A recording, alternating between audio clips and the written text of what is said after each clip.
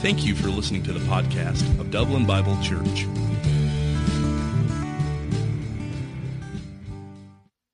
So this year, our everyday hero, it's kind of an interesting way that I kind of landed on who the everyday hero is for this year. I prayed and prayed and prayed, and I know who the person is. You'll find out later, but I prayed and prayed and prayed, and I said, Lord, what is the biblical example, the best and closest biblical example of who the everyday hero is this year?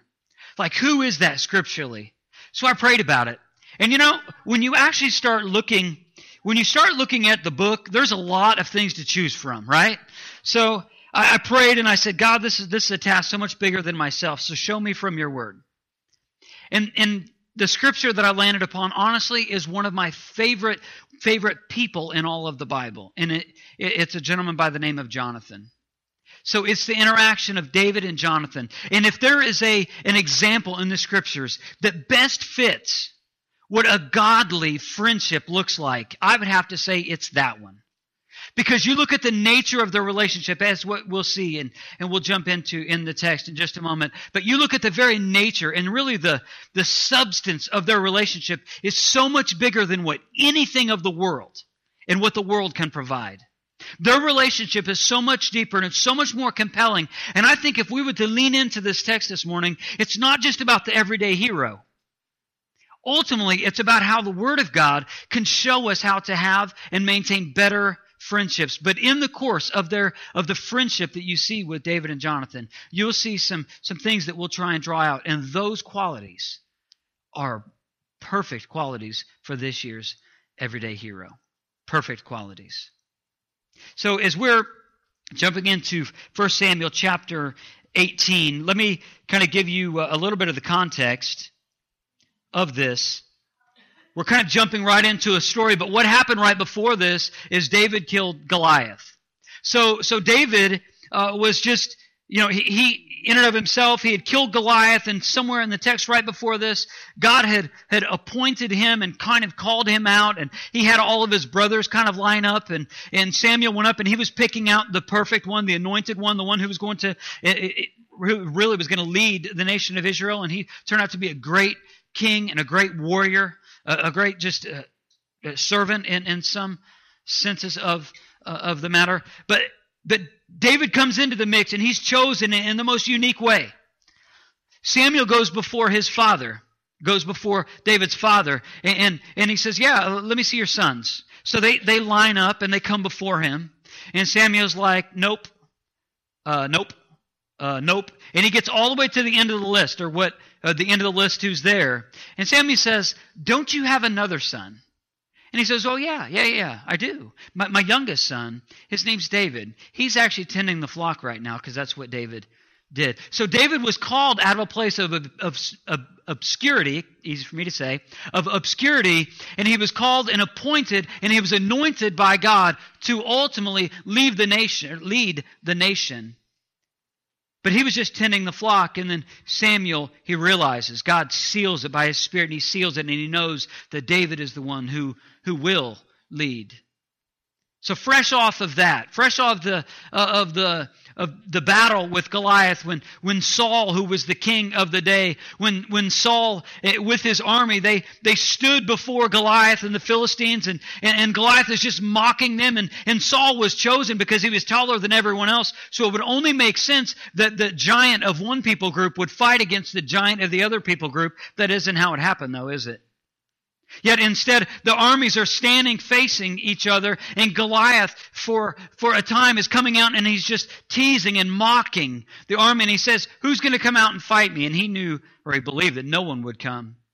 So King Saul, although he was taller than everyone else, and it looked like he would be powerful enough to maybe fight Goliath, he showed to be a coward. And he stepped back in the ranks, and he did not take the lead in that. So none of the army would fight but David. And we know that it was a miracle of God that David he flung the stone, it hit Goliath, it killed him. David won the day, and David became a hero of the faith, and he really became a hero of our faith, really beginning on that day because he showed a level and a trust in God at that time that no one else did. So now David is gaining in notoriety, but the whole army, get this, the whole army sees what's happening with Saul, and they saw that Saul was like, no, I don't want no part of that. He washed his hands of Goliath, but then he saw David go up, such a courageous man of faith, and he went up before Goliath, and he says, I'll be the one and I'll do it. You see, they would remember this. They would remember this, and from that moment, David started to increase in popularity with the people, and Saul started to decrease, and he started to drift farther and farther and farther away from God. Our text, chapter 18, verse 1. After David had finished talking with Saul, Jonathan became one in spirit with David. We'll get to this in a moment. And he loved him as himself. From that day, Saul kept David with him and did not let him return to his father's house. And Jonathan made a covenant with David because he loved him as himself. Verse 4, Jonathan took off the robe he was wearing and he gave it to David along with his tunic, even his sword and his bow and his belt. Stop. You see, Saul may have been a coward, but he was no fool. Saul was a coward and he would not fight Goliath, but what he did do was, he says, wow, David is gaining in notoriety, so what I'll do is, I'll just bring David into my inner circle. So he does.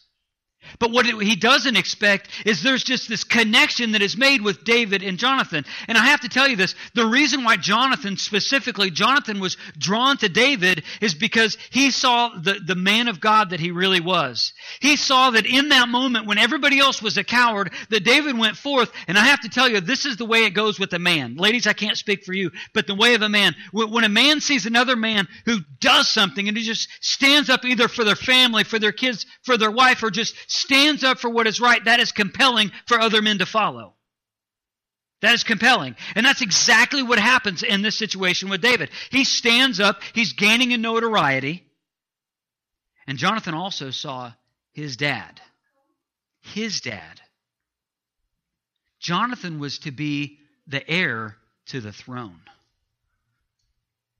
He was to be the heir to the throne.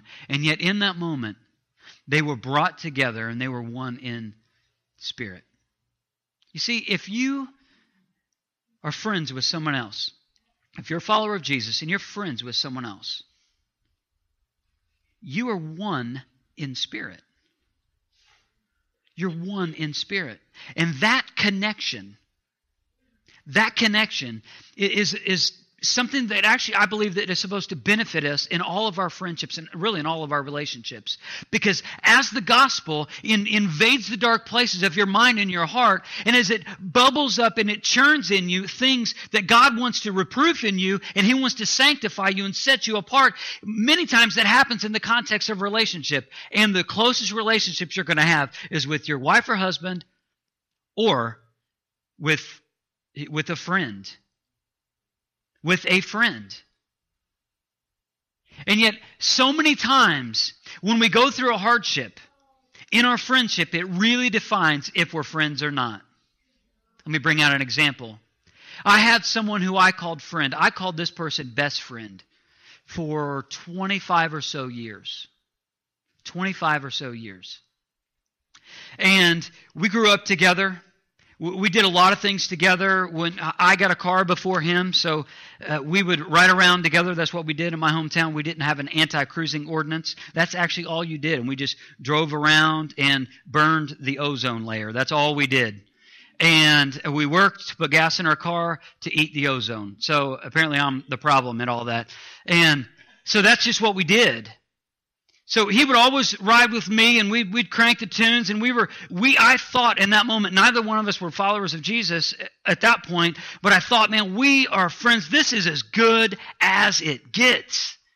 I mean, we had laughed together. We had cried together as high schoolers. We had laughed and cried together. We went to boot camp together. We were in the same company in boot camp together. Many times, you would think about this right now. Stop right there. You would think to yourself, wow, this is like a dream come true. Like both of you go in the service at the same time. You kind of grew up together. You're friends. You hung out. You made memories. ran from the police, did stuff like that. Just keeping it real, did our thing. And now you go into boot camp together and you think, man, this is like a dream come true. As a matter of fact, when we were in boot camp, his rack, and that's a Navy term, his rack was catty-corner to mine in the same long hallway. It was in the same, it was like this long hallway, and his rack was catty-corner to mine. You would think, man, that is a miracle. That's just amazing. Like, obviously, that just doesn't happen. That is not, we didn't set it up. We didn't go to the recruiter and be like, hey, I'll go in if you make this happen. It just didn't work that way. It just fell together. And yet we go into the Navy, into boot camp, and we make it through boot camp. We walk and march the same day. I'd love to show you me in uniform, but I get embarrassed enough, so I won't. And both of us, and it was a high mark day in our lives, of course, getting out of that experience. He went his way, I went mine. His enlistment time was shorter than mine. He went in and got out and went to college. I went in, stayed a little bit longer, went to college. We were united after that. He received Christ in college. I received Christ when I was in the Navy. We get connected together. Now we're back in our hometown. We think, man, we're gonna take all these memories, all these things. Now we were just so good of friends, and I thought, how good can this possibly get? And yet, fast forward a couple years, he went through some struggles in his marriage. He went through some hardships. Whose house did he come to? Mine. He landed at my kitchen table. Very emotional. It was emotional for all of us. And yet, fast forward a few years later, he's having some issues in his marriage. Having some issues.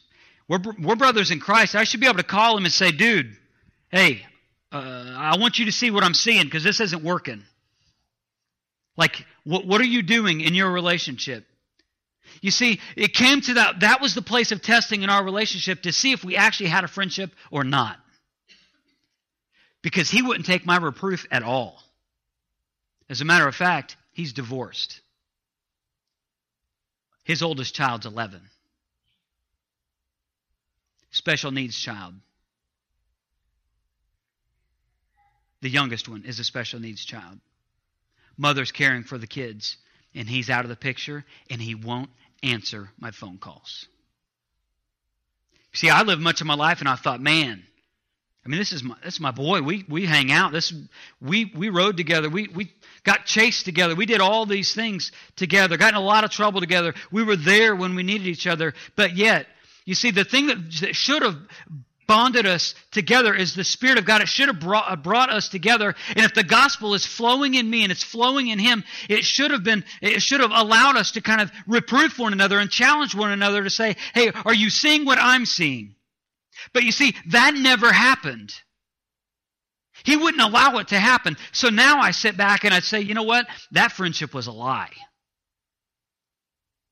And I was deceived for 25 years. What about your relationships? What about your relationships? Do you have someone that you look at David and Jonathan? It says they were one in spirit. They were one in spirit. Do you have someone, Christian? If you're not a Christian, you can kind of pick and choose whatever you want to believe or whatever you want to do. I believe that if you become a follower of Jesus, your life will get better instantly. I believe it. I've seen it too many times to think that that's not true. I know that that's true. But if you're a Christian, how many people do you have in your life who you have given permission that they can challenge you? Do you have anyone? Do you have someone that you can trust at a certain level who knows you inside and out and who would be able to look at your life and say, hey, I don't think you're in the Word today. You see, if we're one in spirit, if you're one in the Holy Spirit, and if you're a follower of Jesus Christ, we are one in spirit. You should have people, start with one, but you should have people in your life, your community group, your small group, your recovery group, whatever group that you're affiliated with, you should have people in your midst who are close enough to you that they would know a single day, that of just interacting with them, they would know a single day when you're not in the Word. When I look at the book of Acts, and next week, just a little segue, we're getting back in our study through the book of Acts. We're going to do the Collide series for 3 weeks. I cannot wait to get into it. And you're going to see this starting next week for the next few weeks after that. But one of the things that I see in the book of Acts is I see that the believers were so close. They were closer to other believers than they were actually close to their own family. That's amazing to me. And there was this closeness, the koinonia, the fellowship that they had was just allowing people just to invade their personal space. It was just like they were so close that they cared more about being like Jesus than they cared about their own feelings and affections. They cared more about how is the gospel of Jesus Christ flourishing in me? Is it flourishing today? Because they wanted that to flourish so much that they invited everybody. They were all invited in the same place, and they shared not just Sunday mornings, Wednesday nights, or times in between. They shared every day. And I realize in our context, we have lives. And I'm not saying, well, we're going to have church every day now. I'm not saying that, okay? Because if not, I'll just pick somebody. You're going to be preaching on Monday. You got Tuesday. I mean, we're not going to do that. But you should have a connection with the people in this room and the folks who are not here today. You should have a connection with people within this fellowship who know you inside and out, who can challenge you. And if you're not in the Word, they should see it. That is countercultural, and you don't get there by accident. But if you are one in spirit, and the gospel is flowing into your life and invading the dark places of your mind and your heart, we should invite those people in, because we should care more about being like Jesus than our own feelings and affections. Period. Their friendship was first. It was based on their commitment to God. Each of them, their commitment to God. And I said this, but I think Jonathan was drawn to David because he saw he was such a huge man of faith, and he was like, I don't think he was wanting to piggyback on his coattails to be like, wow, I'm going to get behind this guy because he looks like he's going to be the guy. No, I think for him, he realized that David was on fire for the Lord, and he says, wow, I can follow that kind of leader, even in the midst of that he saw his dad was not that kind of leader. They never let anything come between them. With David and Jonathan, they never let anything come between them. Oh my goodness, they were tested over and over and over again.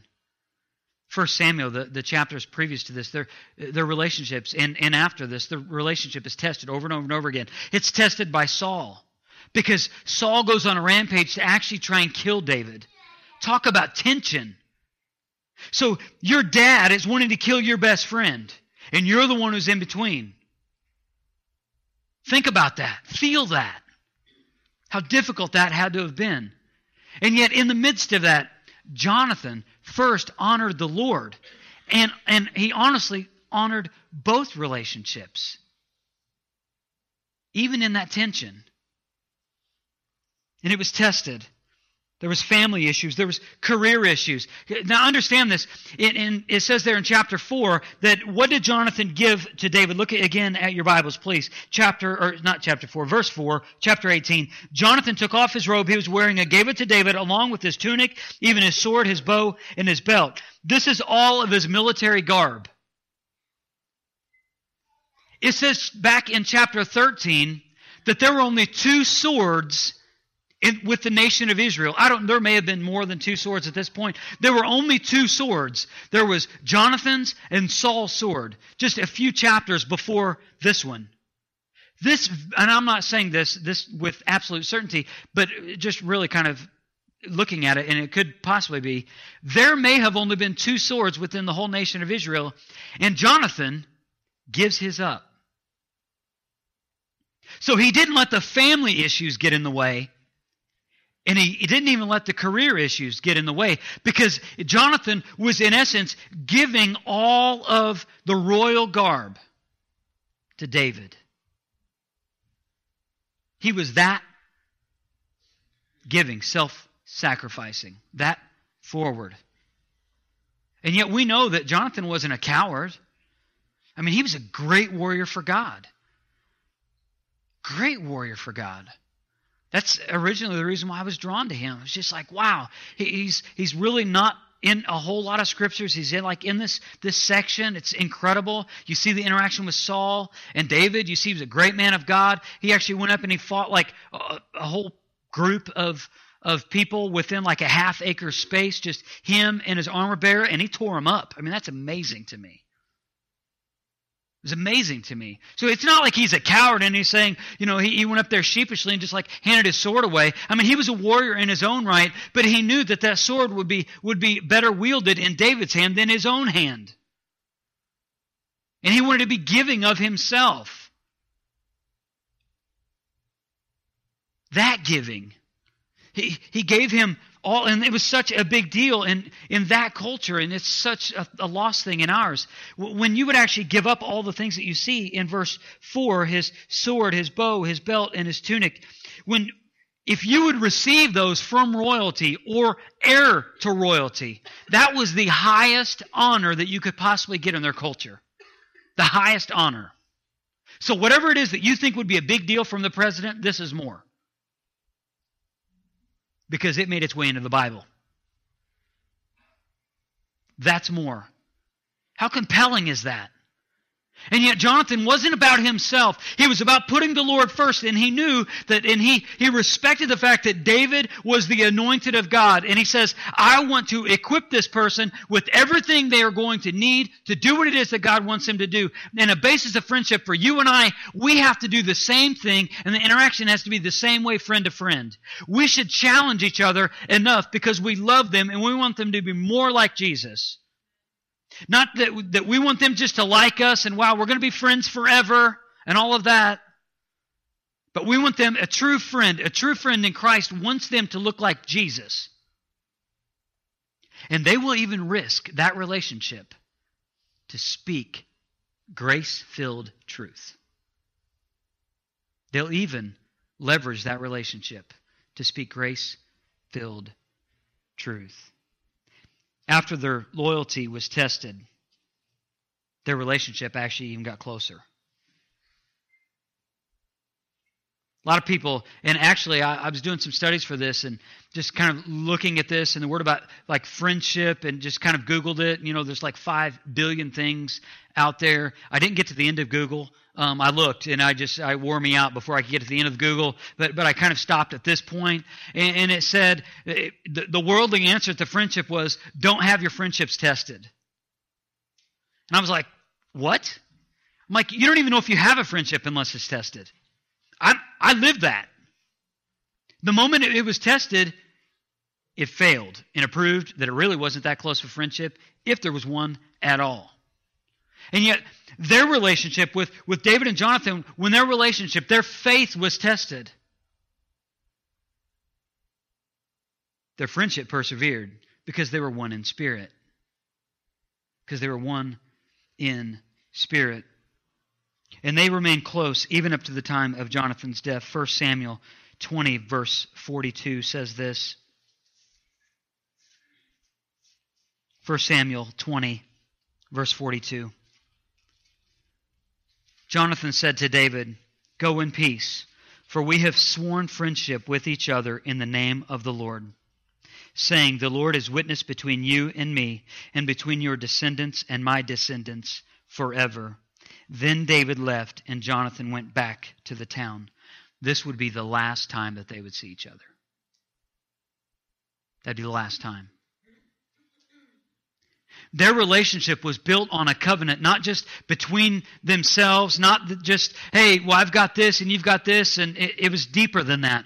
The Lord, they had made covenant, and when you make a covenant, it's you invite God into the mix. Now, even in a marriage covenant, think about it in this way, and I say this when I do my marriage vows and when I go through premarital counseling, when you're vowing to be married to someone, if you're a follower of Jesus, you're making a covenant with God saying, God is going to be the center of this marriage. That's the reason why it's so important not to be unequally yoked. That's why it's so important. Because there'll be this constant tug to pull you away from God's best for you. But if you make a covenant with God, and He is at the center of a marriage or a friendship, and that's what you see here. God is the driving force between everything that's done, everything that's said. It's not your likes, it's not your dislikes, it's not what you want, it's not what they want, it's the Lord. That's exactly what you see with David and Jonathan all the way up until the end of their life. Just some remarks about this. There was an obvious favor with Jonathan and David, both of them. And we know it's well documented David's failures with Bathsheba and the things that he had done wrong, and really the kind of father he was ultimately, because then you would see what Solomon does, and we talked about this over the last couple weeks with last week's message. The person who wrote Ecclesiastes and much of Proverbs was David's son. And he kind of chased all the world's things. We see what kind of father he was. We know the failure, just the moral failure that he had with Bathsheba. And yet, even in the midst of that, David had a very compelling relationship with God, even in the midst of all of his failures. Sure, he went through confession and repentance. I believe much more than even what the Scriptures show. But he had a favor. And I want that for you, and I want that for me. So I just want to share some scriptures, and just a way to maybe gain favor in your own life. Mark 12, verse 30 says this: "Love the Lord God with all your heart, with all your soul, with all your mind, and with all of your strength." You want to be blessed by God? You want the favor of God on your life? Make this the focal point of your life. Don't make your marriage your focal point. Certainly don't make your kids the focal point. They make terrible gods. Because in about 18 years, they leave the house, and then it seems like all those little gods that you've built up, small g, not big G, now they leave the house, and now you're left to find another god. Terrible. Kids make terrible gods. Husbands, wives, terrible gods, because they all fail. And you fail. So you make a terrible god too. Just want to make it all clear for all of us, all right? But our goal should be this: to gain favor with God, to love the Lord God with all your heart, with all your soul, with all your mind, and with all your strength. This seems so out of reach. And many times this scripture even becomes cliche for the Christian. Like we put this on a shirt and it doesn't mean anything. But just because this seems like it's overwhelming, it doesn't mean that we shouldn't press into it. It just means that we're going to have to press into it for the rest of our lives. That's what that means. That means it isn't, like one of Paul's writings, pray continuously. Well, what did he mean? Let me think. Pray continually. You know exactly what he means. And yet we see in these kind of texts, we're like, love the Lord God with all your heart, all right, with all your soul, with all your mind, okay, all your strength. Seems so far out of reach. And I believe that it is out of reach, and it only takes God's grace for us to lean into that day after day after day after day. But the more we chase after God, the more the favor of God chases us. And that's what I want. And that's what I want, or rather, that's what I want for you, not just myself. Proverbs 3, verses 3 through 4 says this: "Let love and faithfulness never leave you. Bind them around your neck. Write them on the tablet of your heart. Then you will win favor and a good name in the sight of God and man." So let love and faithfulness never leave you. Make those foundational to all of your relationships. God is faithful to redeem you, Christian. You fail, you're going to fail today. You failed yesterday. You're going to fail tomorrow. God's been faithful to redeem you and help you. His gospel's flourishing in you. Reciprocate that. Pour that out to the Lord, but do it in the way that it just shines around His people. And let love and faithfulness never leave you. Bind them around your neck. Be bound to them. Be enslaved to them. With them. And just write them on the tablet of your heart. Then you will win favor with and a good name with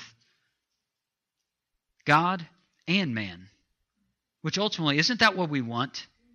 Don't we want to have a great and growing relationship with God, but we also want to have a great and growing relationship with people. Don't we? That's what I want.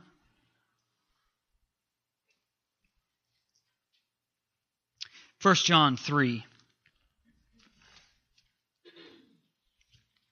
16 through 18 says this: "This is how we know what love is. Jesus Christ laid down His life for us, and we ought to lay down our lives for our brothers. If anyone has material possessions and see his brother in need, but has no pity on him, how can the love of God be in him? Dear children, let us not love with words or tongue, but with actions and in truth. With actions and in truth.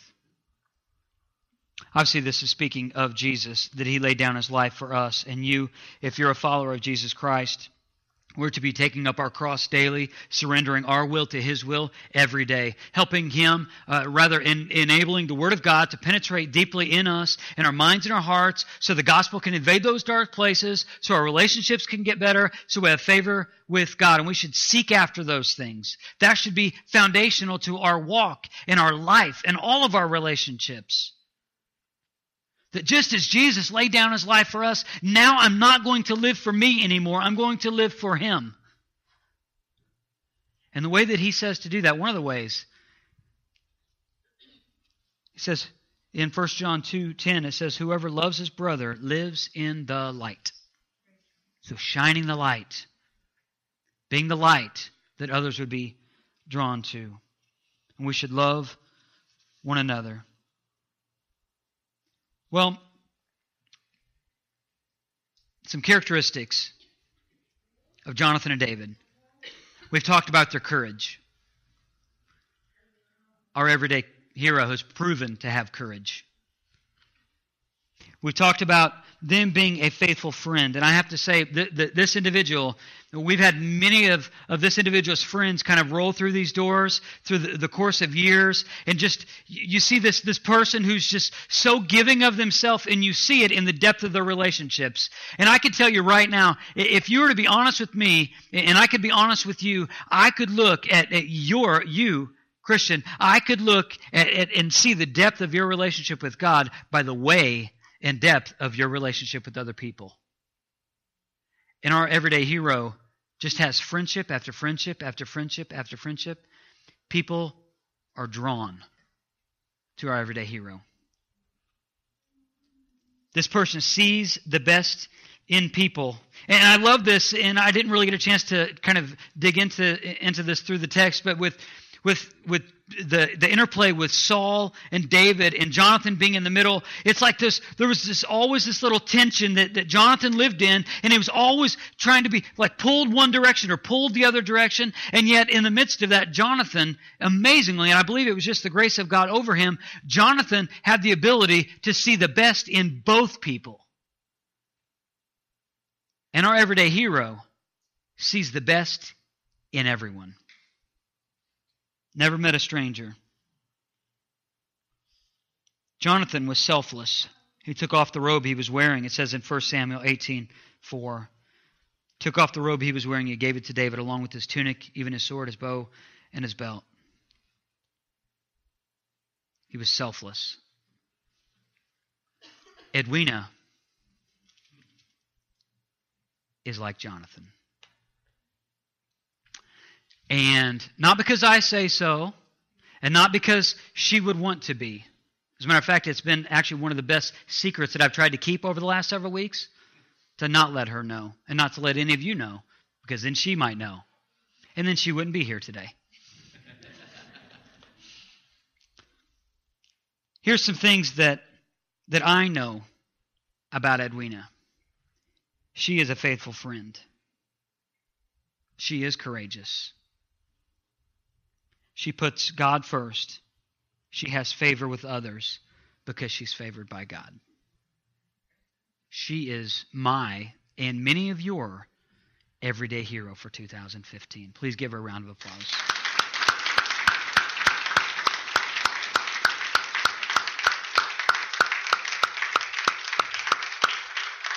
Now, I might need a bodyguard after this because she's probably not going to be happy with me. So I need a volunteer. Here are some things that people said about you, Edwina, and these will be on the screen. They're all anonymous. First thing is this: I appreciate how cheerfully she greets the kids on Sunday mornings while helping them with their badges.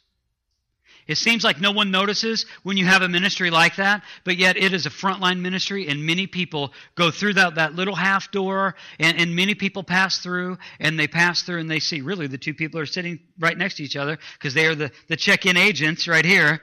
And And they pass through there, and people have noticed. Another thing that somebody else said, I appreciate the way she truly cares about individuals, making them feel welcome. She truly models the love of Jesus.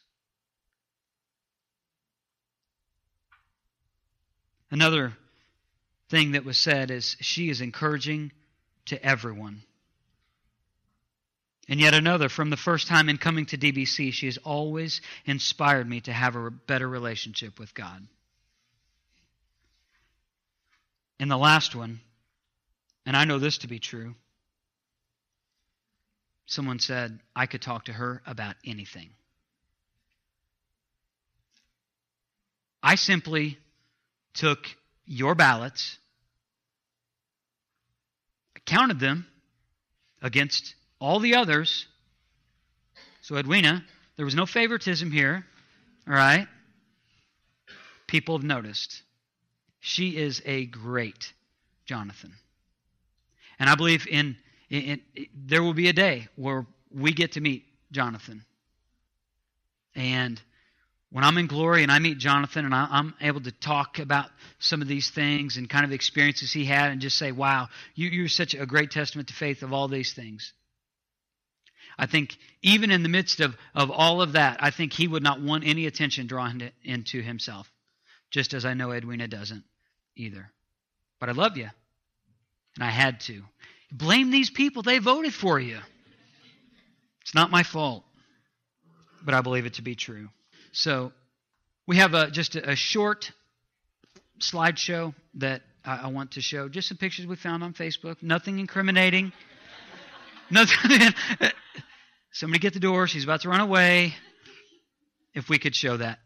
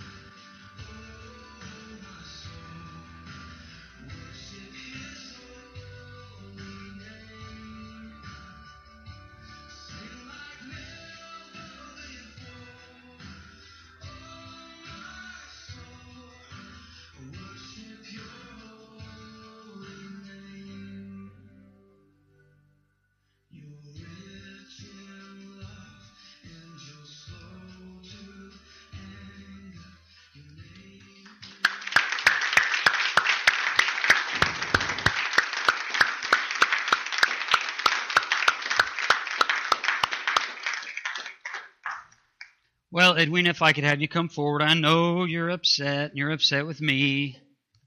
I love you. We love you. And on behalf of Dublin Bible Church, you are our everyday hero. And it's okay if you have misty eyes for the picture you're about to have taken right now. Got mascara everywhere. That's all right. Love y'all. Thank you.